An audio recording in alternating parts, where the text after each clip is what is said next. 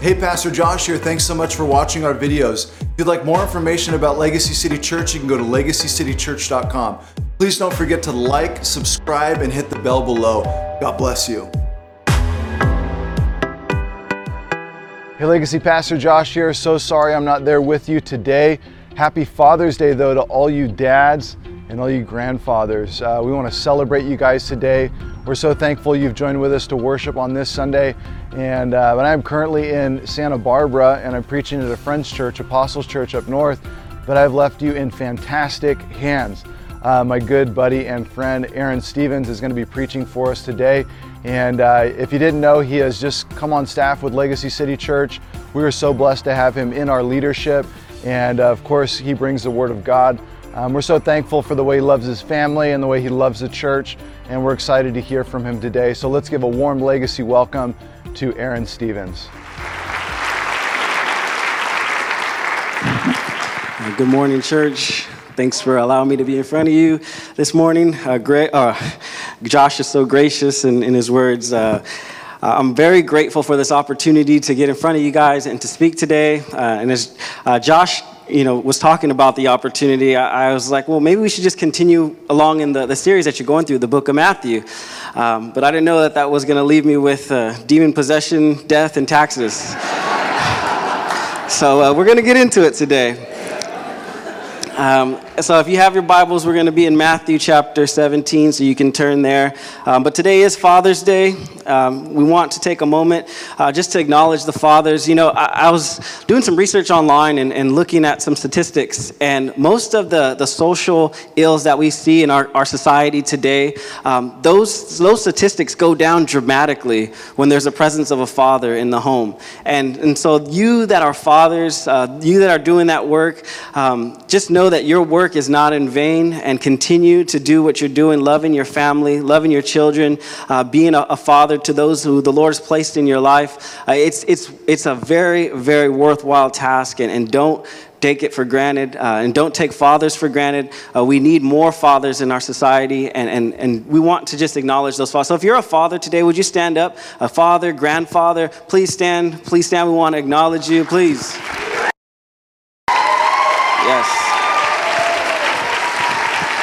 Yes, please remain standing. Church, would you join me? Stand, please. Yes, you guys deserve it. Thank you for all that you guys do. It's a blessing to the church. It's a blessing to your family. If you're near one of them, would you guys please join me in a word of prayer? Lay a hand on them, and let's pray over these men. Lord, we're so grateful for these men that you've placed in this church. The way that they love their families, the way they love their children. We're not perfect. We fall short. But you gave us a perfect example, and I pray for these men that you would give them an extra measure of your spirit, that they would be faithful to you, that they would be faithful to try to be like you, the good father that you are to us, that they would extend grace to their children and to their wives and to the people that you've placed in their lives, that you would help them to be more and more like Jesus. So we thank you for these men. We pray that you would give them the strength and endurance to continue to fight the good fight, that they would continue to lead their families well. So we thank you for each and every one of these men. We ask your blessing on them today. We ask it in Jesus' name. Amen. Amen. God bless you guys. It's really important to see fathers in the home, and I hope to be a good father. I had a great dad, and he had his faults and failures, but he was a great dad, and I love him for that. But today we are going to be in Matthew chapter 17, starting in verse 14. I want to share a quick story with you. I heard a story of a grandma who took her grandson to the beach, and the sun was setting, and he was playing out there. And she wanted to take a moment to make a spiritual deposit in his life. She calls her grandson over and says, "Son, look at all this. Look at the sunset. God made this. He created this just for us. He created it for you." And the grandson said, "Well, yeah, Grandma, I know. And he did it all with his left hand." And the grandma looks puzzled, like, "What do you mean he did it with his left hand?" She's like, "Well, I heard at Sunday school that Jesus is sitting on God's right hand, so he had to do it with his left hand."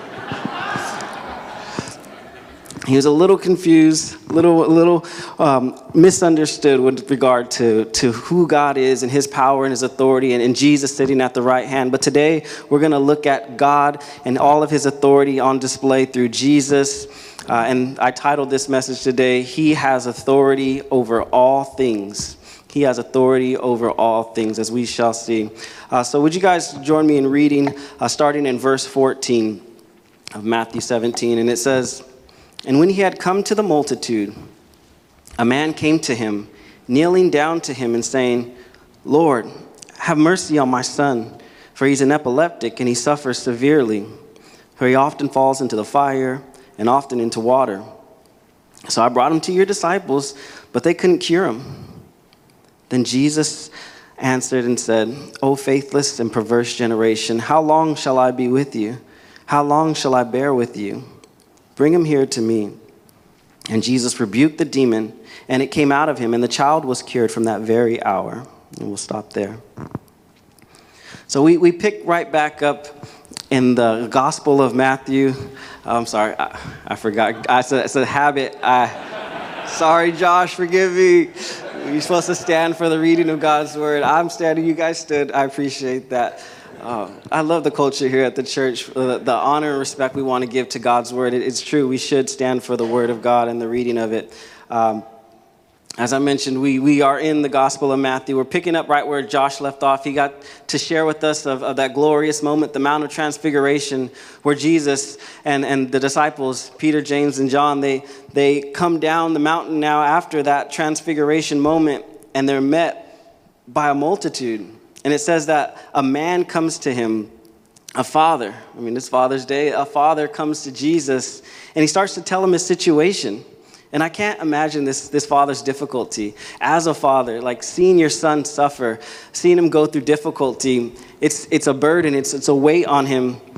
And he must hear that Jesus is in the area, so he runs to the area to find Jesus, but Jesus is on the mount. He's being transfigured.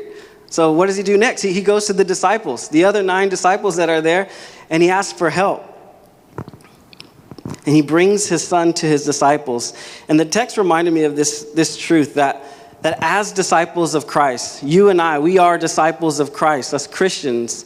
We should be ones who people look to for help in time of need. The disciples were there, and the man brought his son to the disciples, and they were willing to minister. And I know sometimes in the church today we could think, well, that's what the pastors are for. The pastors are there to minister. Bring them to the professionals. No, you and I, we are disciples as well, and God wants to use us to minister to people in their time of need. You know, there may be a neighbor or a coworker or a family member, a friend, someone that the Lord just puts in your path that you can minister to. You don't need a professional pedigree. You don't need to be having the title of pastor to be able to minister effectively. If maybe there's someone that the Lord just places on your heart. This happens to me where I could just be driving or doing something normal, just running errands, and someone will come up on my mind, and I just try to make it a habit of reaching out to them, shooting them a quick text message, or if I'm driving, make them a quick call using the hands-free thing, of course. I want to be safe. But just reaching out to those people. The Lord puts people on our minds and in our path continually, and we should be ready and willing to minister. And it may be that they don't answer. You know, I've been left unread many times, and it's not fun. Sometimes our efforts may fail, but it's not about us. You know, the man brought his son to the disciples. They failed too. They weren't able to cast out this demon.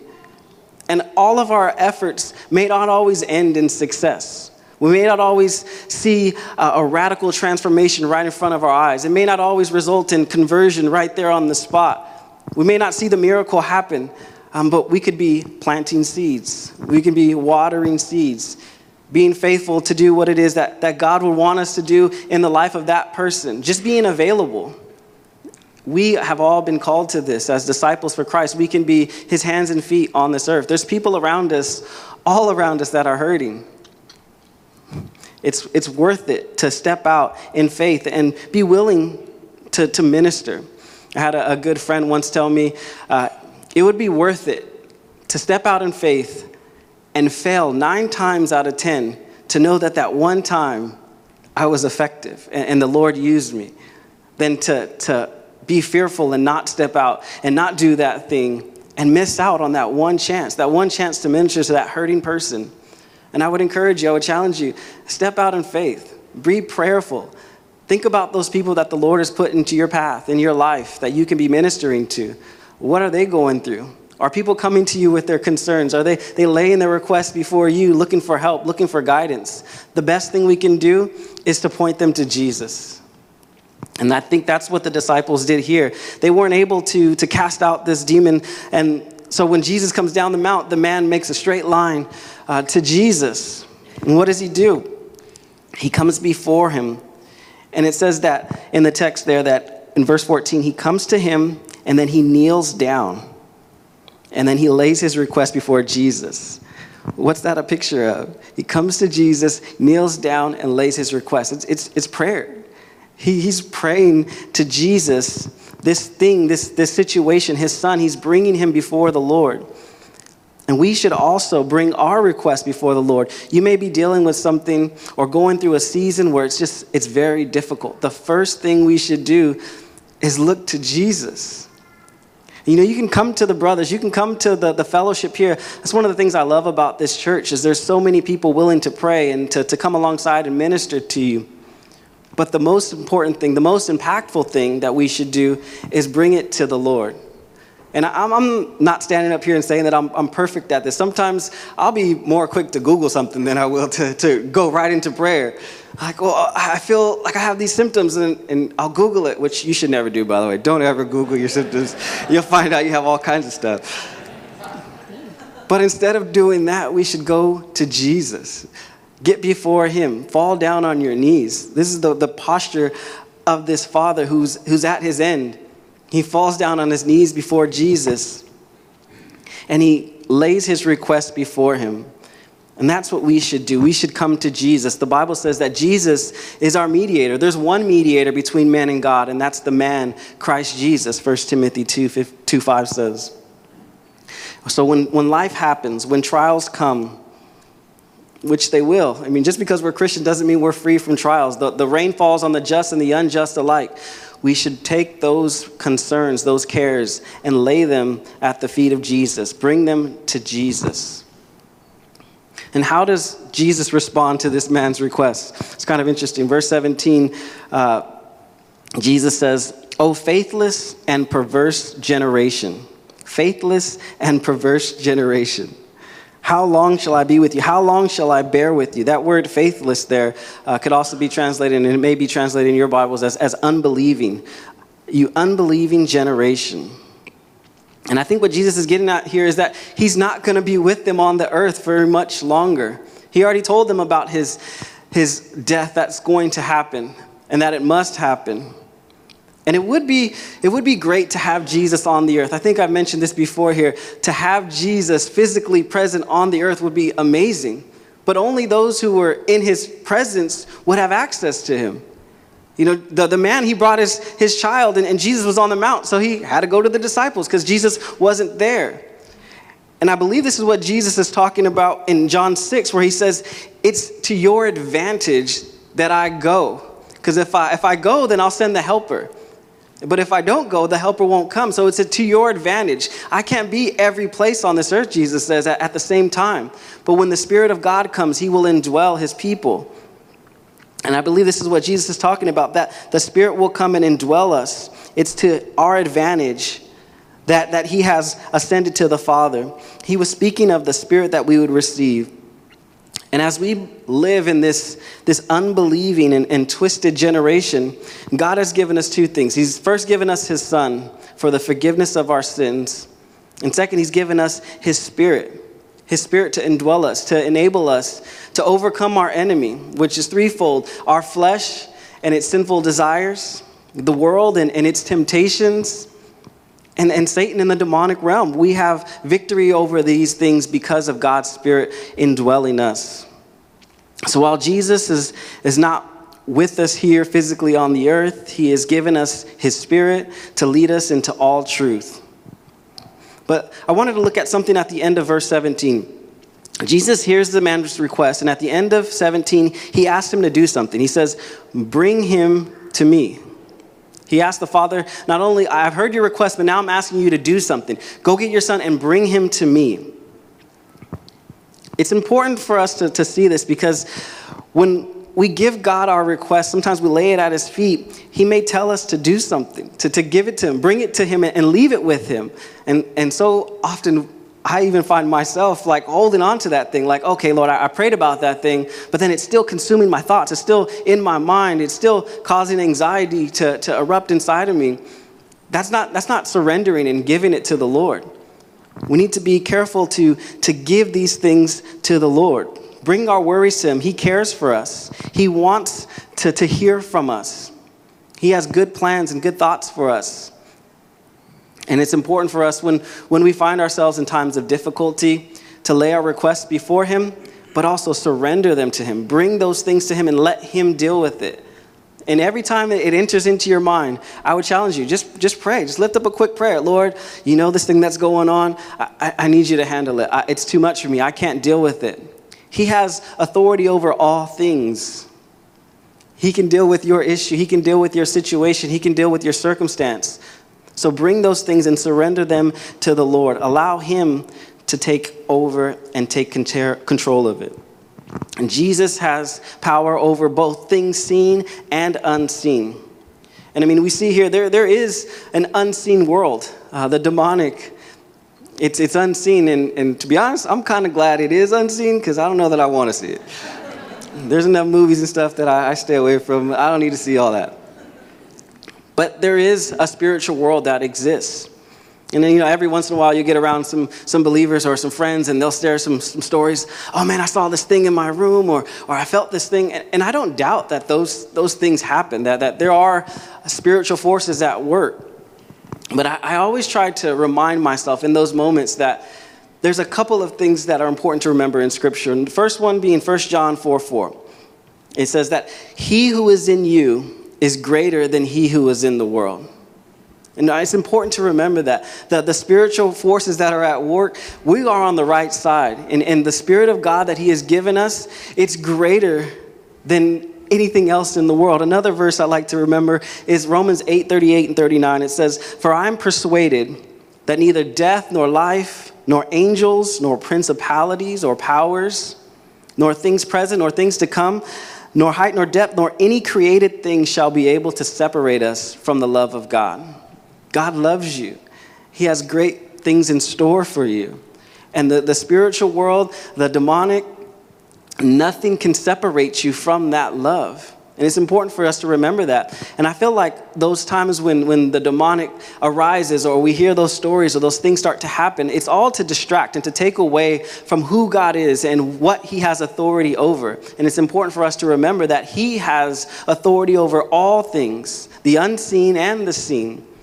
And to walk in that confidence, not being fearful of these things and not being overconfident, like we're going to go tackle some demons or something, but really trusting that God has all that under control and he's given us everything we need to walk in faithfulness with him. Well, let's continue to read now in verse 19 to 21 of our text in Matthew 17. In verse 19, he says, Then the disciples came to Jesus privately and said, well, why can't we cast it out?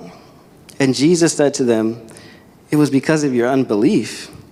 Assuredly, I say to you, if you have the faith as a mustard seed, you will say to this mountain, move from here to there, and it will move, and nothing will be impossible for you. However, this kind does not come out except by prayer and fasting. So the disciples, they take Jesus aside privately and they ask Jesus, why couldn't we cast out this demon? Well, and I'm imagining that they're thinking about this because remember in Matthew chapter 10, Jesus had given them power over the demons to cast out the demons. When he sent out the 12 to go minister, that he gave them power. So they had probably done this in the past. They had probably cast out demons and healed the sick and ministered to people. But Jesus responds to them in verse 20 and he says, it's because of your unbelief. And that word unbelief in some of your translations may be translated little faith, or you may see that in the margin. It was a little faith. And not a huge faith, not a faith that was solely rested in the power of Jesus, but they had a little faith. And he explains that they had the faith of a mustard seed, or as a mustard seed, which is a small seed. If you've ever seen a mustard seed, I recently, like the last couple of years, got into gardening. I know it's kind of lame, but I like getting out in the garden, and I saw a mustard seed. I was like, oh, I can see what the text is saying here. The mustard seed is one of the smallest seeds, but when it's planted, it can make a tree up to 30 feet high. That's 3 basketball courts stacked on top of each other, just for reference. I mean, I like basketball, so it makes sense to me. 3 basketball courts high. This little tiny seed can make a tree that big. But what's interesting about the mustard seed is it's completely dependent upon the power of God for its growth, for its maturity. There's nothing that the mustard seed does. It's solely relying on the sun and the water and the nutrients from the earth that God provides. The mustard seed is solely dependent upon Jesus. And I think that's what Jesus is getting at here to the disciples, is that they need to be completely dependent upon Jesus. They had a little faith, but they needed mustard seed type faith. And the idea is not in the amount of faith so much as it is in who the object of the faith is. Our faith needs to be in Christ, who has authority over all things. And this is what I believe what he is trying to get at. John MacArthur says true faith, by Christ's definition, always involves surrender to the will of God. Some people say, well, I have faith and, I want a Lamborghini. I got faith. It's like, that's not what we're talking about here. We want true faith, which is surrender to the will of God and what he desires for our life, trusting that he will do what is right. We want to have faith that not just shoots up wishes and prayers and sees God as being able to be our spiritual genie and make things happen, but a faith in God who is able to do the impossible, a faith in God who has authority over all things. And in verse 21, Jesus gives even more information as to why they couldn't cast out the demon. I know some of your Bibles may not, the modern translations don't have verse 21 in there, but trust me, it's in there. The original manuscripts, some of the other manuscripts have it, and you find this same story of the boy who was healed in the other Gospels, in Mark and in Luke, and in Mark chapter 9, verse 29, you find that section or that scripture that says that this kind does not come out except by prayer and fasting. Prayer and fasting. And prayer and fasting, really, what it does is it shows our reliance upon God. Prayer is something that we do. It's communication with God. It's what the father in this story did. He knelt before the Lord. He lifted up his request before the Lord. And fasting, simply enough, abstaining from food. A long time ago, Pastor Josh shared with the brothers that when we fast, that we are denying ourselves food, something very basic, something essential. But also what we're doing is this flesh, this body that we're in, that's telling us what to do. Our body says, we're hungry, go eat. We're able to show that we are putting our bodies into submission and say, no, body, you're going to listen to me. You will eat when I say eat. And you're developing a discipline over your body. You're putting your body into subjection to your authority that God has given you. And you're depriving yourself of these things, and you're focusing your attention on the Lord. You're focusing your attention on him. And I believe this has very practical benefits, because as you fast and as you deprive yourself of that food, you're also able to show your body that you're in control. So when times of temptation come, when that thing comes, I just have to give in. No, you don't have to give in, because you are in authority over your body. You can command your body to avoid those situations, or to avoid that thing, or avoid that thought, or to put that out of your mind, because you have showed your body that you are in control. And I know that there's a lot of ways to fast. Some people choose to fast from social media, which I think more people should do. You have that inclination. I just have to check that social feed. I got to see who liked my picture or who posted what. Denying yourself that impulse, surrendering that, and then just instead of doing that activity, focusing your attention on the Lord and in being in prayer with him, I think is a good habit and something that we should be doing. And I believe that the Lord showed me that this verse is just pointing to us being spiritually disciplined and dependent upon him at all times. Because Jesus said that you guys couldn't cast out the demon because this kind, it comes out by prayer and fasting. And it's not like the disciples could have just, turned around, okay, I've been fasting for 5 minutes, I've been praying a little bit, now I'm going to do this thing. No, they needed to do this ahead of time. They needed to be prepared for the situations. And I think the same goes for us. We need to be spiritually disciplined always. Not just when that difficult time comes that we go before the Lord fervently and we're on our knees, but we're consistently on our knees before him. We're communing with him. We're developing and establishing that relationship. So when difficult times come, we're able to withstand. We're familiar with him. We're able to overcome because of him who has authority over all things. Prayer and fasting is not something that we can just flip on at a switch. And I understand that there's some dietary restrictions and some medical conditions that some of you have. And I'm not advocating that everyone fast a certain way. But I would say that it's a discipline that we should put into practice. Challenge ourselves to discipline our bodies, to have authority over them so that we can overcome in times of need. We need to be careful to not be like the disciples and walking in their little faith. As I mentioned, they had authority in the past to cast out demons. So it may have been that when they approached this boy who was demon-possessed, that they thought, we got this. I've done this before. We'll do it. And I can see the 9 disciples. Remember, the other 3 are on the mountain, but the 9 disciples, one after another, going after this thing and could not do it. It's important for us to not rest on our past successes, our past victories, and think, I was able to conquer in the past. I can do this again. Because then we start to walk in that little faith that Jesus is talking about. And what he wants us to be is fully dependent upon him and to walk with him in dependence upon him in every situation, in every circumstance, that it wouldn't be in our own strength or in our own abilities that we're able to accomplish tasks that he sets before us, but we're solely dependent upon him to do what it is that he has called us to minister, to be a light, and to bring him glory on this earth. And I believe this is the kind of faith that Jesus wants us to have a faith that is completely and utterly dependent upon him. So we'll continue into verses 22 and 23, the next section of our text. It says that, now while they were staying in Galilee, Jesus said to them, the Son of Man is about to be betrayed into the hands of men, and they will kill him, and the 3rd day he'll be raised up. And they were exceedingly sorrowful. We'll stop there. It always blows my mind when I look back at the Gospels and I see Jesus' interaction with the disciples.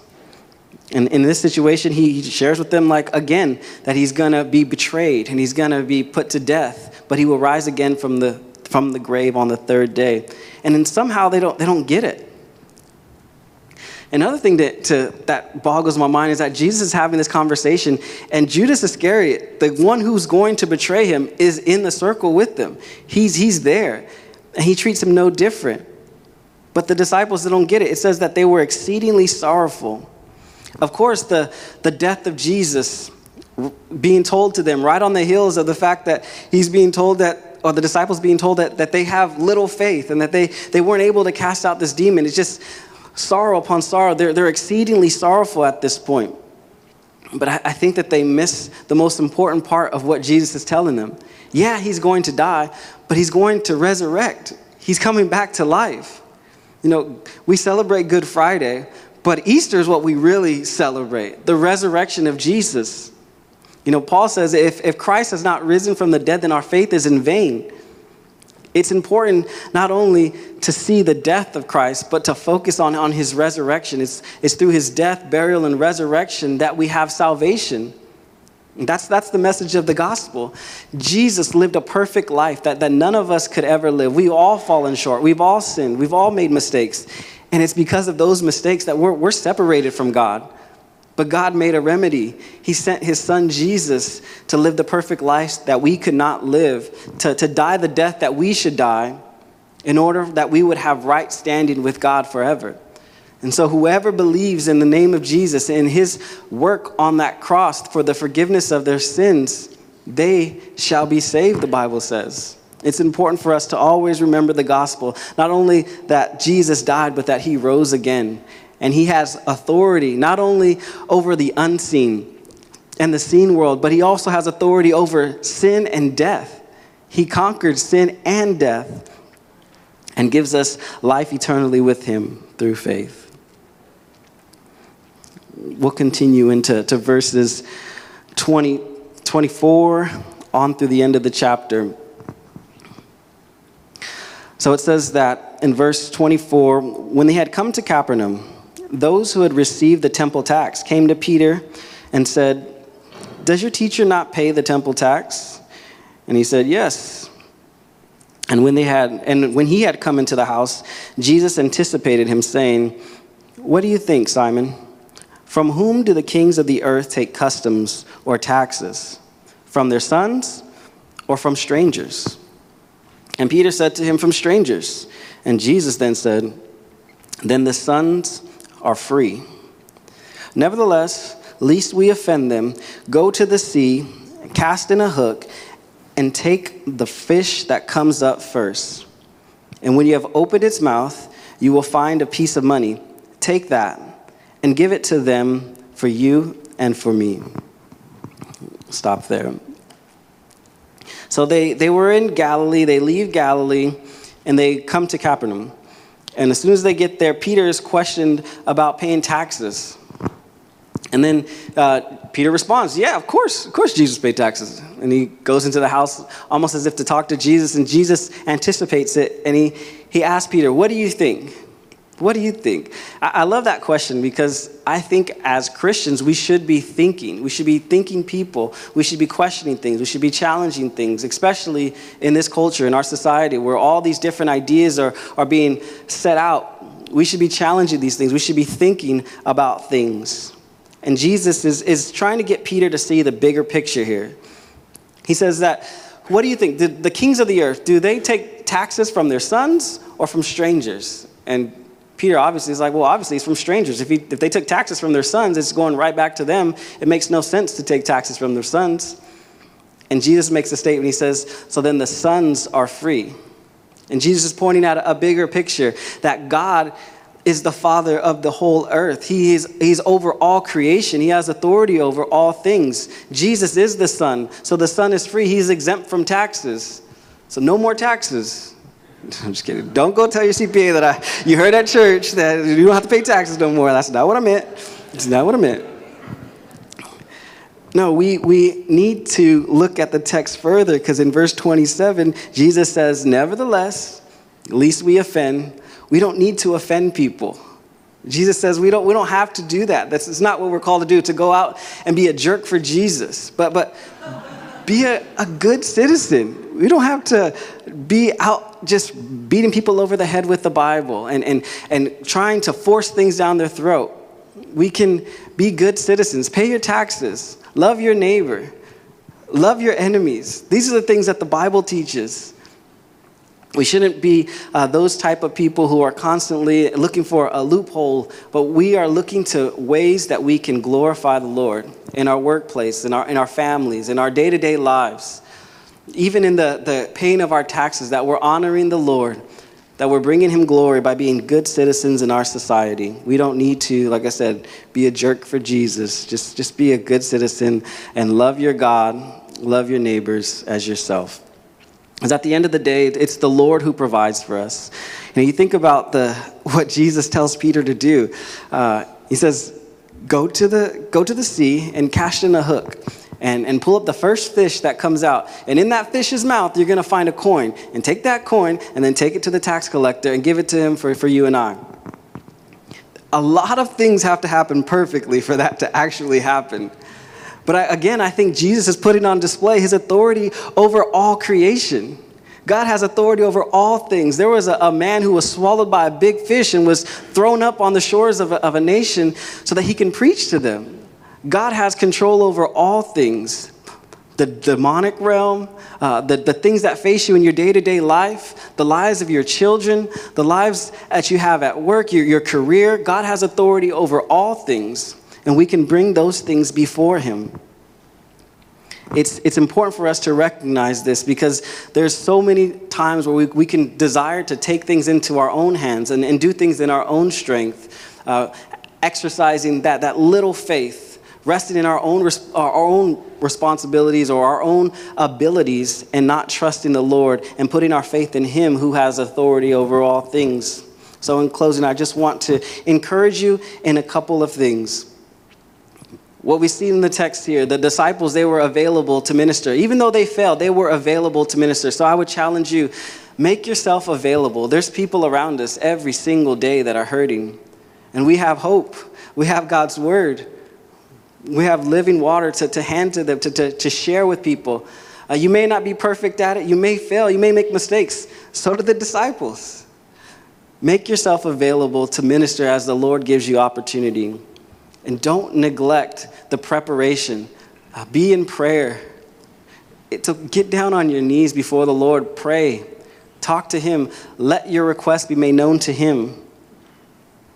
And lastly, don't put your faith in your abilities, but in the God who has authority over all things.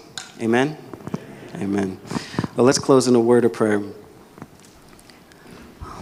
Lord, we thank you that you do have authority over all things. There's many things that face us in our day-to-day lives. The enemy, our flesh, the temptations of this world. But you have not left us without the ability to overcome.